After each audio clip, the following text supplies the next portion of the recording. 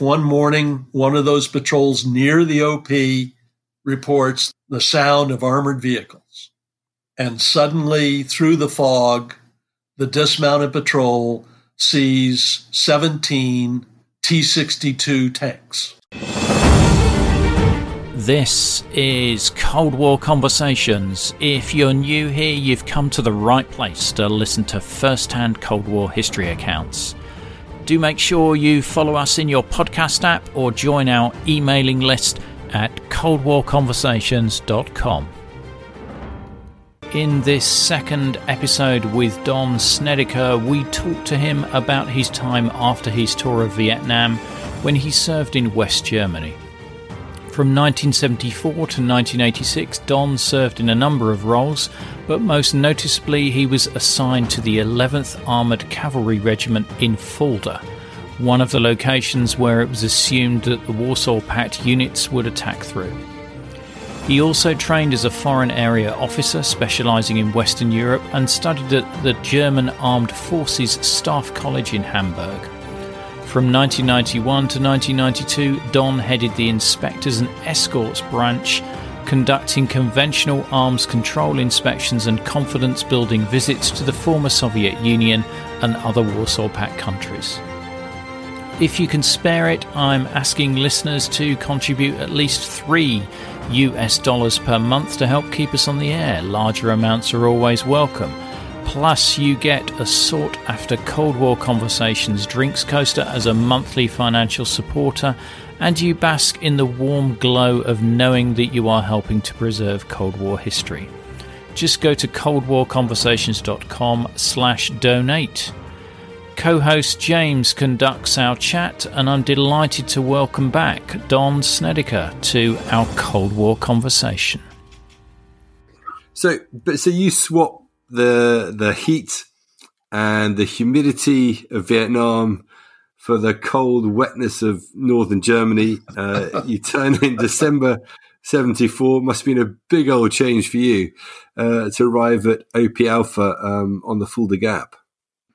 A huge, but I was so thrilled to finally be allowed to wear the Black Horse patch on my uniform that it could have been Mars and I would have been okay with it. It was personal. It was, my dad was no longer alive, but it was something, it was a goal in my life, and I was finally going to see it come true. And yes, there was a time on the backside of Range 80 at Grafenwehr in November, I think it was, where it was minus 40 degrees wind chill. And I will tell you that I have never been so cold in my life as when I was there that day and that night. But in hindsight, it could have been minus 60 and I would have been okay. Could you help us understand what is OP Alpha? Where is the Fulda Gap? And why is it so important? Well, let's start with the Fulda Gap. The Fulda Gap is an area in eastern part of the current German state of Hesse and the western part of my German friends are going to hate me that I've forgotten this, but it's in the Thüringer Wald, the forest area, and the mountains that in that area form a natural geographical gap that was used by foot armies and horse armies in European history, some going from west to east and some going from east to west. And so when you do a geographical analysis of where the communist hordes might come, obviously the North German plains are one. And in the area around Fulda. The Fulda Gap was another because it was a direct shot at the heart of the German economy, as well as the closest, the shortest distance to the French border. And so it was an area that war planners said, the bad guys are going to come here. We need to have a good defensive force. And so the role of the armored cavalry regiments, at one time there were 3 on the east-west German border. By the time I got there were only 2. The role of those regiments in peacetime was to maintain 24/7, 24 hours a day, 7 days a week, observation of the border to make sure the bad guys, the communist hordes, weren't coming across, to give early warning to the main battle forces that were stationed further back in Germany, the armored divisions, the infantry divisions, so that they could deploy and set up a defense. So in peacetime, 24/7, we're watching the border. In wartime, the regiments had the mission of delaying the attacking Soviet and Warsaw Pact forces and then handing the battle off to the armored divisions and infantry divisions that were along the main battle area and pass lines. So you were conducting a delay and you were trading space for time and lives for time. We understood that with the overwhelming numerical superiority that the Soviets and Warsaw Pact had, especially in artillery and tanks, that our life expectancy in a border regiment, should the balloon go up, was between 15 seconds and 15 minutes. We all knew that. Our families knew that. We were willing to live with it. And it was just something that it was. So as part of the observation and surveillance mission that the regiments had, we established a number of observation posts, permanent camps, platoon-sized camps that were immediately adjacent to the border in areas where we thought the bad guys were going to come. And the first squadron's place was Observation Post Alpha, OP Alpha. And we had a platoon there all the time, 24/7. And that platoon was responsible for conducting ground patrols, dismounted and mounted ground patrols along the border in the first squadron sector, day and night at different times. We had a tower at the observation post, and there was ground surveillance radar and later all sorts of electronic listening and viewing devices where we could look across the border and see if anybody was coming, if things were different, if there was a break in the routine. So we routinely reported from the OP, we see 3 border troops, BTs, walking the border trace along the inner fence at this time. And you made a spot report. And the guys in the border operations would then compile those reports and start comparing them and saying, okay, every day about this time, these 3 BTs go for a walk from their own tower or their own barracks, and sometimes they go south, sometimes they go north, but it's about this time every day, and they do it 6 times a day. And then all of a sudden, there aren't any of those patrols on the east side of the border. And you say, why? What's different? Why is it different? is something going on. And you report that up the chain, up to the 7th Army USAR headquarters, and they send out the Mohawks and they call for the satellites. And that's when things kick into gear, and that provides the early warning. So that was our daily job. And a troop would have that mission for a month, and each platoon would spend about a week at the OP, and they lived there day and night for 7 days or longer, and then came back and were replaced by another platoon. And that rotated then through the squadron every day of the year. A very different role to the one that you had in Vietnam, but equally as intense, but I'd have thought in quite a different way. Absolutely. But I mean, the missions were not that different. Our missions in both cases were reconnaissance, find the enemy. And so in Vietnam, it was go in search of them.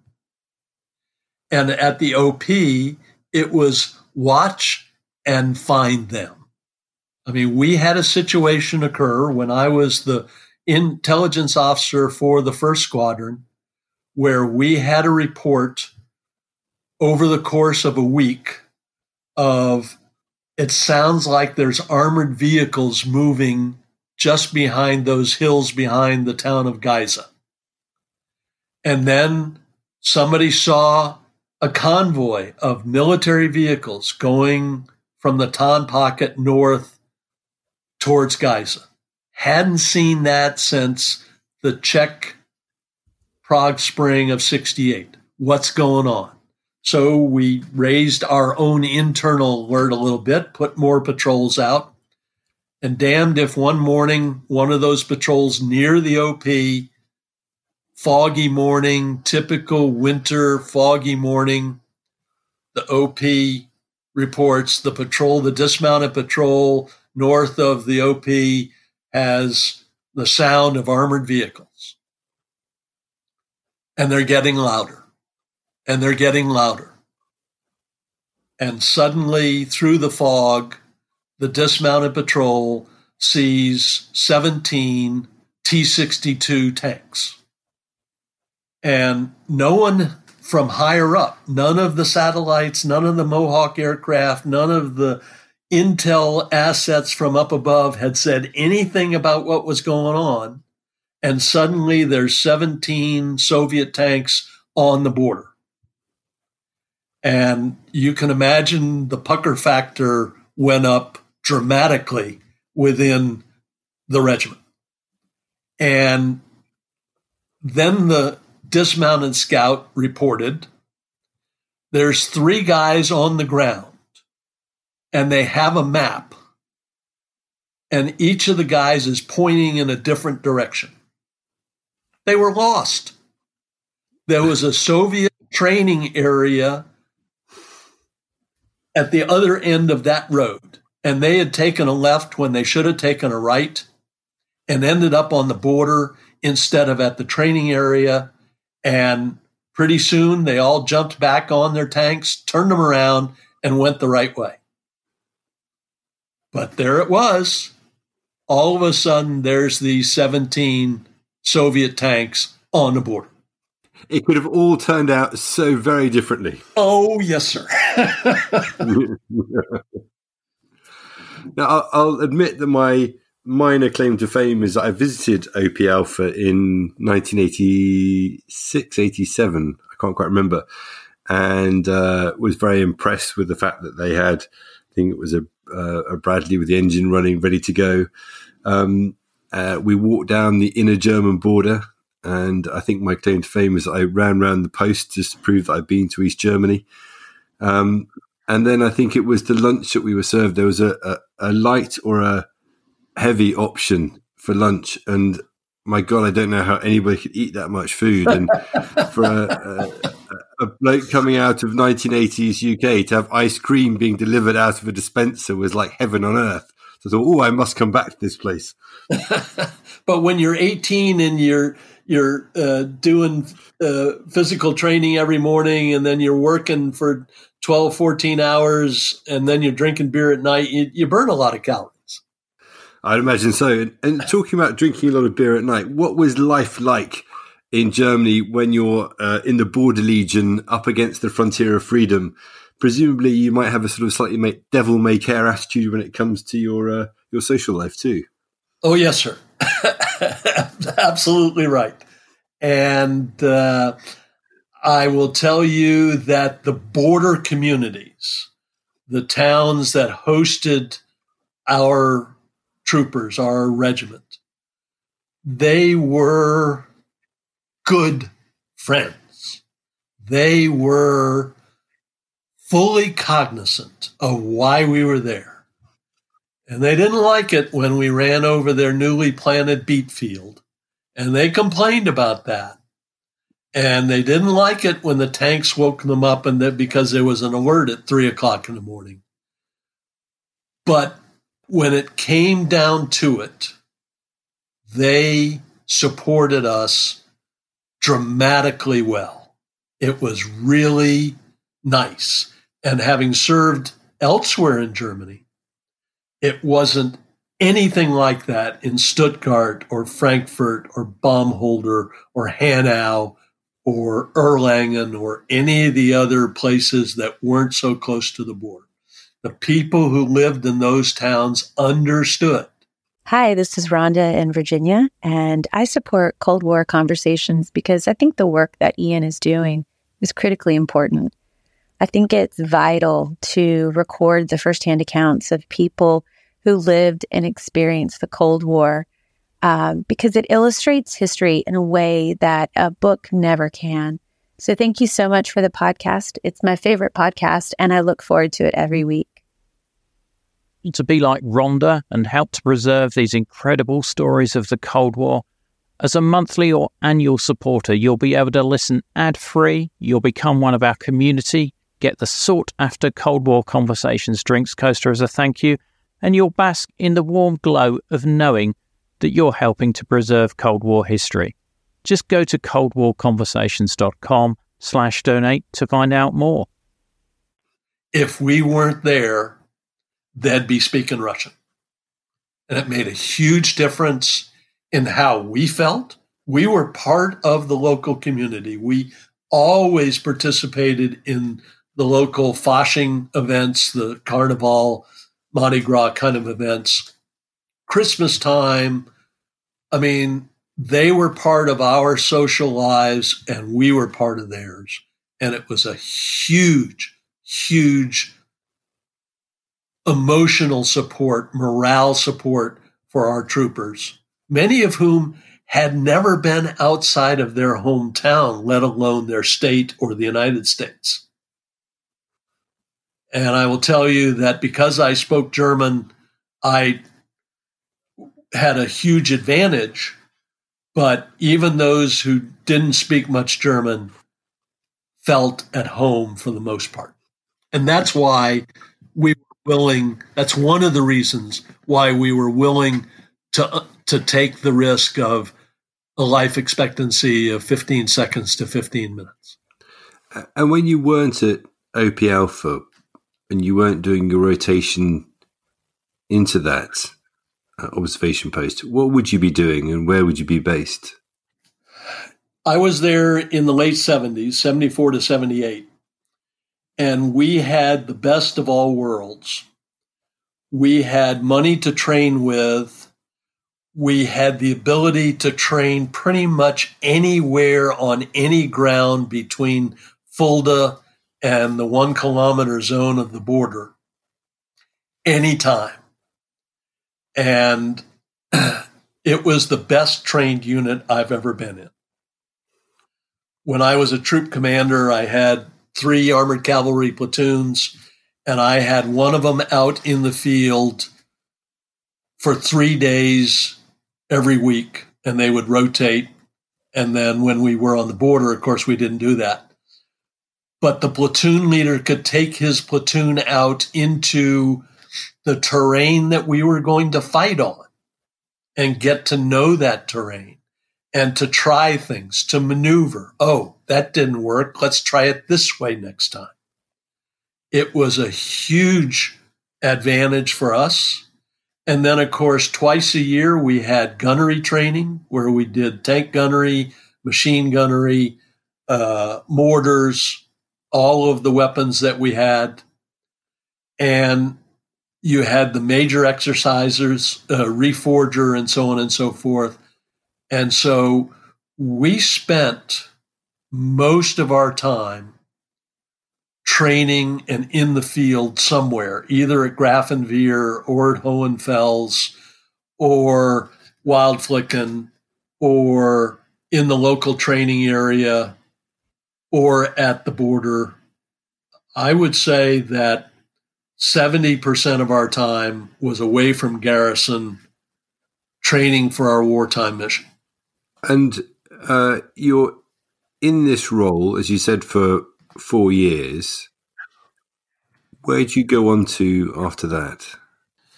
When I left Fulda, I studied for a secondary specialty, which in the U.S. Army is called a foreign area officer, sometimes called a political military officer.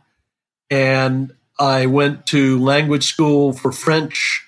I went to the foreign area officer course, which was 6 months at Fort Bragg, North Carolina. And then I went to the Training and Doctrine Command at Fort Monroe, Virginia. And I worked there as a staff officer conducting the U.S.-German Army staff talks. And that's where Starry was General Otis was the commander there, and then Don Starry. And that's where we developed the air-land battle concept, worked it with the Germans, so it became a bilateral and then a multilateral doctrine. NATO eventually took over much of that as well. We tried to find areas where we could make our equipment compatible so that their fuel trucks could refuel our tanks and vice versa. And then after that, for 3 years, I was selected to be a student at the German Armed Forces Staff College, the Führungsakademie in Hamburg, and did that for 2 years. And then I went to the 2nd Brigade, 3rd Armored Division in Gelnhausen, first as the Brigade S3 Operations and Training, and then later as the Executive Officer. That lasted through 86, and then I was reassigned to the Pentagon as the German Desk Officer in the Joint Chiefs of Staff. And all this time you're facing east towards the Soviet Union and the Warsaw Pact threat. In 1989, that must change. What happens at that point in terms of the US military's response? Well, I will tell you that at that point, I was in the Joint Staff. I had just given up the desk as the German desk officer, and I had become the speechwriter for the chairman of the Joint Chiefs of Staff at that time, Admiral William Crowe. And someone came in and told me into my office and told me that the Berlin Wall was coming down.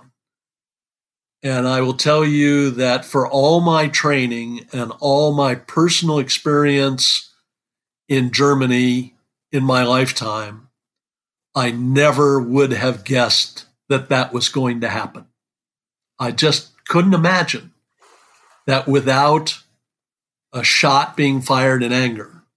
I mean, there were plenty of shots fired over the course of the multiple decades, but without a war, that the Warsaw Pact would crumble, the Berlin and the Iron Curtain would come down. It just was inconceivable to me, but wow.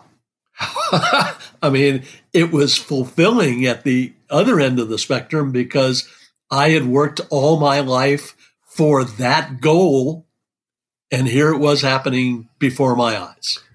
But that change in role must have been very acute for you between 91 and 92 when you head the inspectors and escort branch, because there you're escorting the adversary into places that you would have not let them in a few months earlier.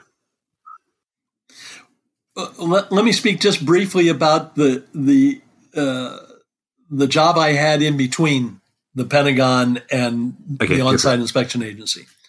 For a year, I was an exchange officer and instructor at the German Army Tactics Center and Officer School in Hanover.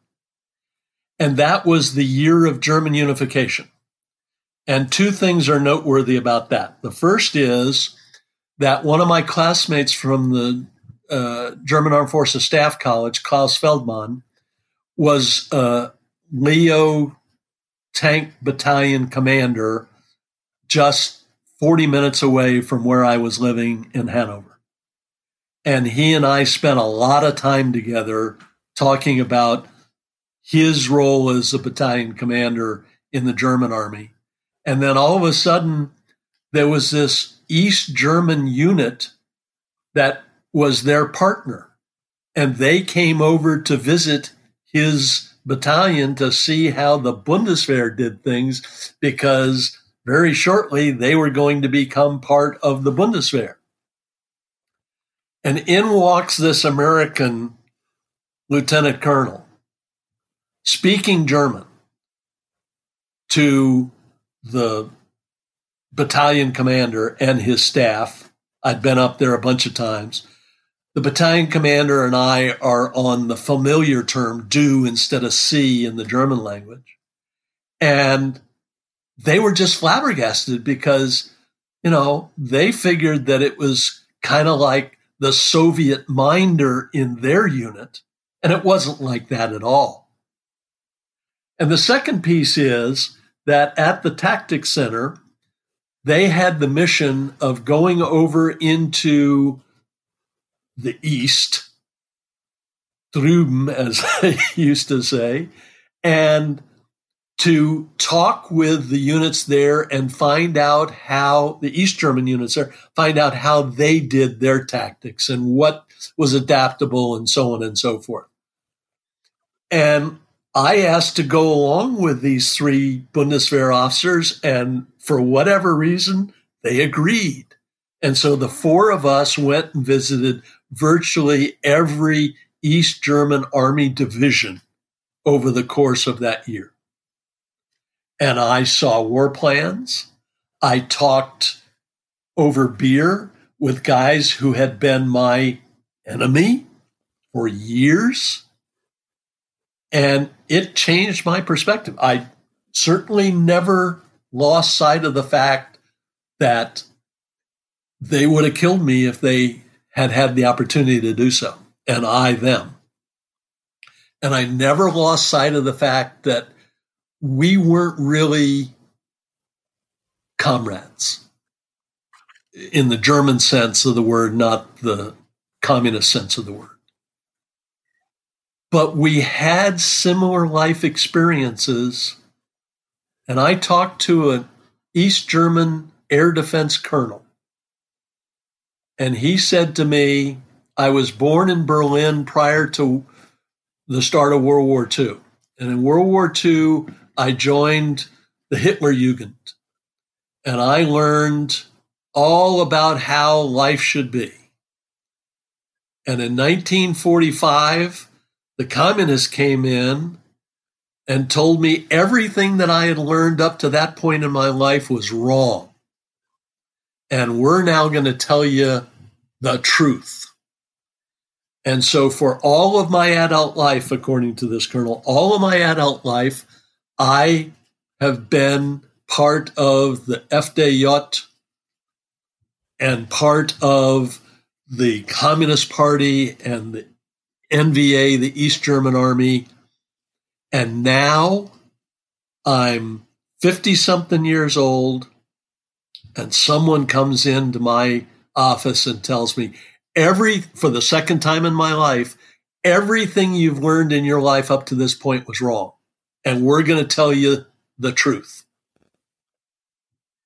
And he said that he and his wife had the opportunity to get in their Trabant and drive over the border into Western Germany and wouldn't do it.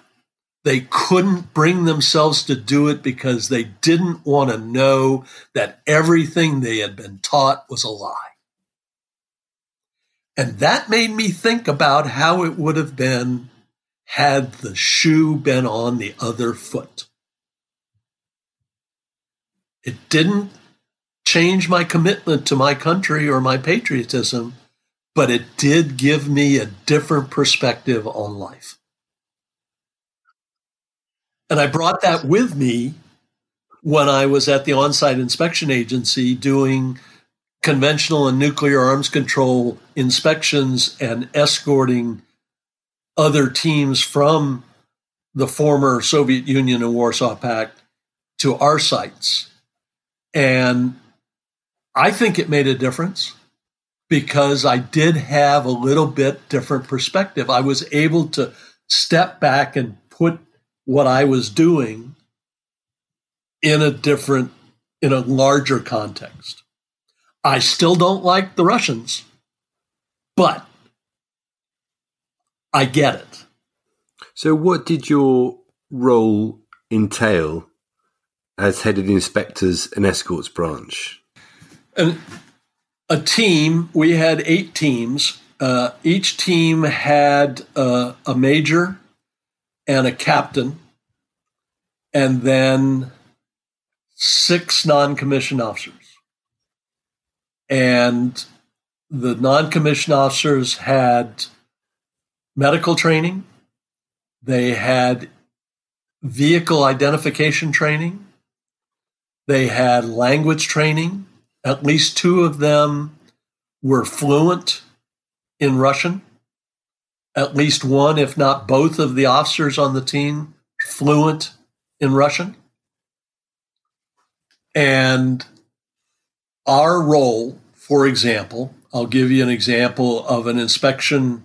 It wasn't a conventional forces in Europe inspection. It was a Vienna document, confidence and security building measure visit to Kuibyshev on the Volga River in what was then Russia, but former Soviet Union. And we went in, and according to the convention, we were allowed to open any door that was big enough to get a military vehicle through. So we couldn't open the latrine door.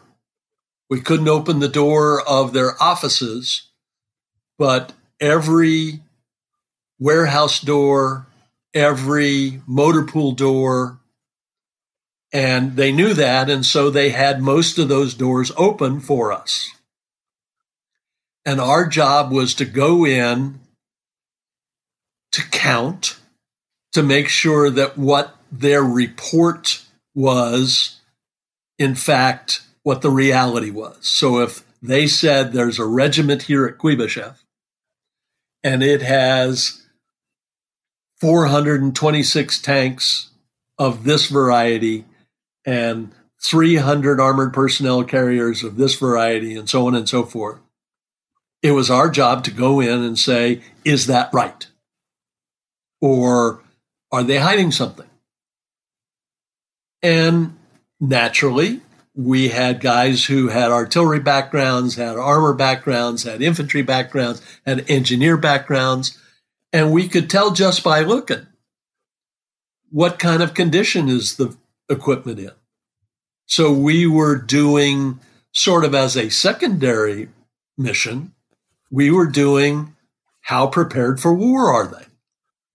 Could they, from a standing start, go to war?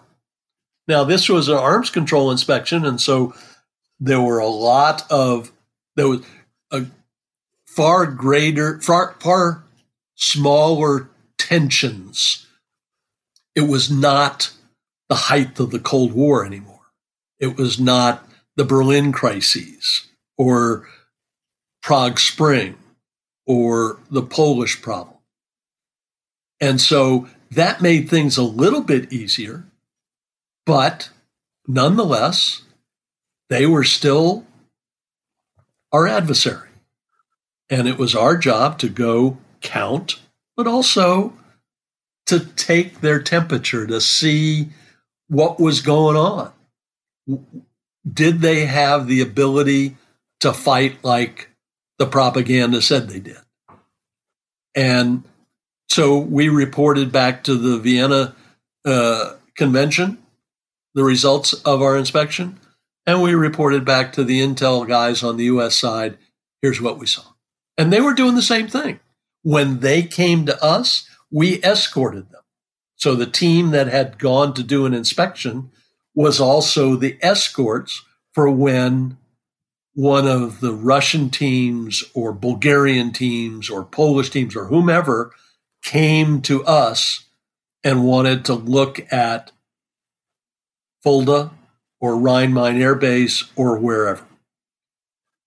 And so our job was to inspect and to escort their teams, but also to take a temperature of, are they serious about this arms control stuff? How did you find the Soviet officers that you worked with? Did they share the same opinions as you? They were always, if the inspection regime said we were allowed to inspect for this amount of time and look at these things, they stuck to that rule and they didn't make any exceptions. We could ask to look at a door, but they didn't allow us to. And reciprocity was a big deal. If during one of their inspections at our base, our guys were jerks, when we went over there, their guys were jerks. There was a lot of reciprocity involved. If we said, we want to look at the missile crate that's on the bottom of that stack of 20, they wanted to look at the spare engine that's on the bottom of that stack of 20. A lot of that going on. We weren't there long enough to become buddy-buddy, but I will share with you one experience that was, I think, indicative of what Tolstoy talks about, the Russian soul. We were at dinner after having completed our first day of inspection in Kuibyshev, and I was the senior member of our delegation, a lieutenant colonel. They had the district commander, who was a one-star Soviet or Russian general. And as was always the case, they tried to get us drunk to see what we might do or say. And we sipped instead of emptying the glass each time that we toasted. And everybody had to make a toast. And so I had found out that the general had served in the Soviet cavalry. And so in my toast, I said, my father was a horse cavalryman. I am a cavalryman. And I raised my glass of vodka and said, to the cavalry. And the Soviet general didn't speak, or the Russian general, I keep making that mistake. He didn't speak any English, so he had to wait for the translation. But as soon as he heard it, the demeanor on his face changed dramatically. And although it wasn't his turn to make the neck toast, he insisted, and as the senior guy present, who was going to say you can't, and he stood up, and I don't speak Russian at all, and so it was being interpreted for me by a good staff sergeant who was on our team. And he said, my grandfather was a Cossack. My father was a Cossack. And he pounded his chest and said, I am a Cossack to the cavalry. Well, what a fantastic place. I mean, what do you say after that? You just drink, I think. Clearly, the mood changed around the table because, the general was happy, so that means everybody else can be happy. And there's the one guy from the GRU who's never happy, but, whatever. But that was one of many experiences. I will tell you that every inspection and every escort was stressful because you had so many people looking over your shoulder, either on the ground where we got guest inspectors and guest escorts from unnamed lettered alphabet soup organizations, or from Washington or from wherever. And you didn't want to screw this up. You didn't want to do something that they could then claim, you prevented us from doing this, or you didn't tell the truth, or whatever. You just didn't want to screw things up. And so that was a very stressful time. Fortunately, it was a joint team. And so we had Army, Air Force, and Marines on the team in the organization. And every one of them was a competent professional, very, very good. They cross-trained. The equipment specialists learned some of the language. The language guys learned some of the vehicles. It was a rewarding last assignment for me in the Army. You told me that you walked through the Brandenburg Gate twice. Yes. Well, I've done it a couple of times since, but the first time I walked through the Brandenburg Gate was in the summer of 1961. My father was in the 3rd Armored Division in Hanau, Germany, and I was a member of the Boy Scouts, and we did a Boy Scout camp meeting in Berlin. And so all the Boy Scouts from Hanau got on a duty train. You had to pull the shades down when you were crossing the border and leave them down so that the commies couldn't say that you're spying on them. And, how old was I? 61. I was not very old. I was 15. And it was a big adventure. We're going to Berlin. This is really cool. And while I was in Berlin in the summer of 1961, some of us went across the border. You could still do that, into East Berlin. And I walked through the Brandenburg Gate. And as I said, I grew up in the military, spent a lot of time in Europe. My family was big on travel and visiting new places. So I had this spirit of adventure to see new places and do new things. And there's a Brandenburg Gate. I knew a little bit about it from history. This is cool. 1 month later, the wall went up. My father disappeared for a couple of weeks out in the field with his unit. We got our bug out bag, which was really a footlocker with all the things that we would need to live on for several weeks. And we sat in our apartment, my mother, my brother, and I, waiting to be notified that we were going to be put on a bus and taken to Bremerhaven and put on a ship and take back to the United States because we're going to war. Everybody thought that it was going to happen. And then it kind of cooled off and so on and so forth.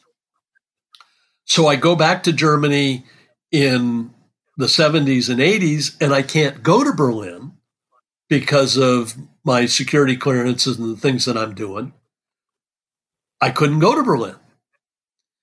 And then the year of German unification, I was, as I said, at the German Officers Academy, and my buddy, he and I, the German tank battalion commander in Celle, he and his wife and I celebrated the night of German unification together in Celle in a wine stube down in the basement, drinking wine with a bunch of Germans our age, all similar experiences, and it was just a marvelous thing.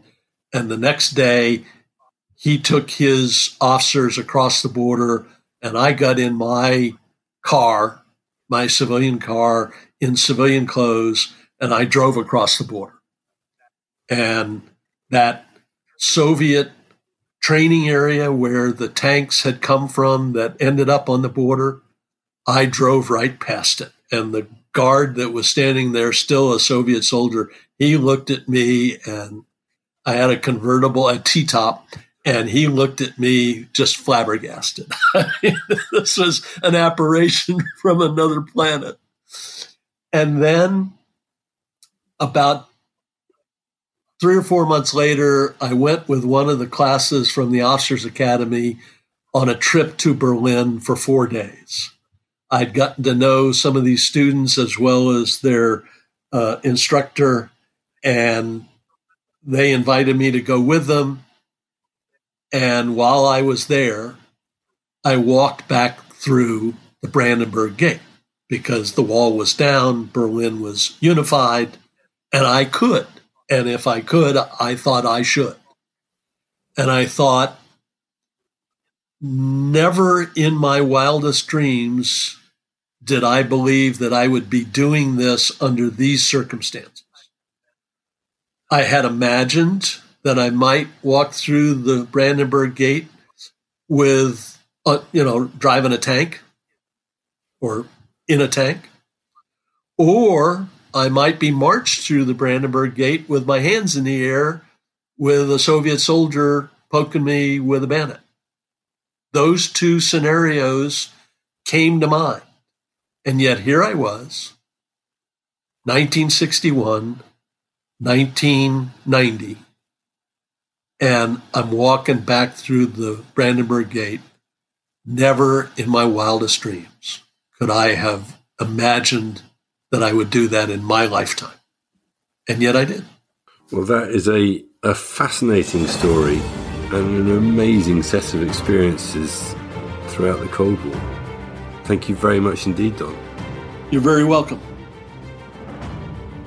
And we have further photos, videos and information on this episode in our show notes, which will show as a link in your podcast app. Don't forget, if you'd like to get one of those Cold War Conversations coasters, help keep us on the air, then head over to coldwarconversations.com/donate. If you can't wait for the next episode, do visit our Facebook discussion group where listeners just like you continue the Cold War conversation.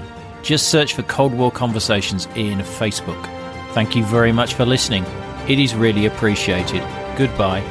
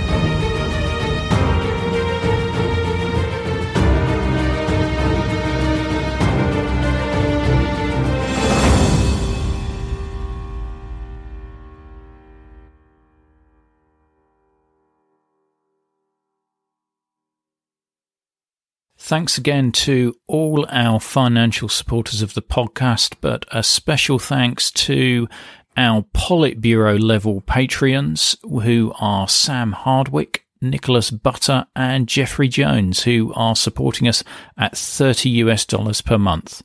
Thank you. Not enjoying the ads? Well, you can avoid them by going to coldwarconversations.com/donate. By becoming a monthly or annual supporter, you'll enjoy ad-free listening, become a part of our community, receive the sought-after Cold War Conversations drinks coaster, and bask in the warm glow of knowing that you're helping to preserve Cold War history. Just go to coldwarconversations.com/donate for more information.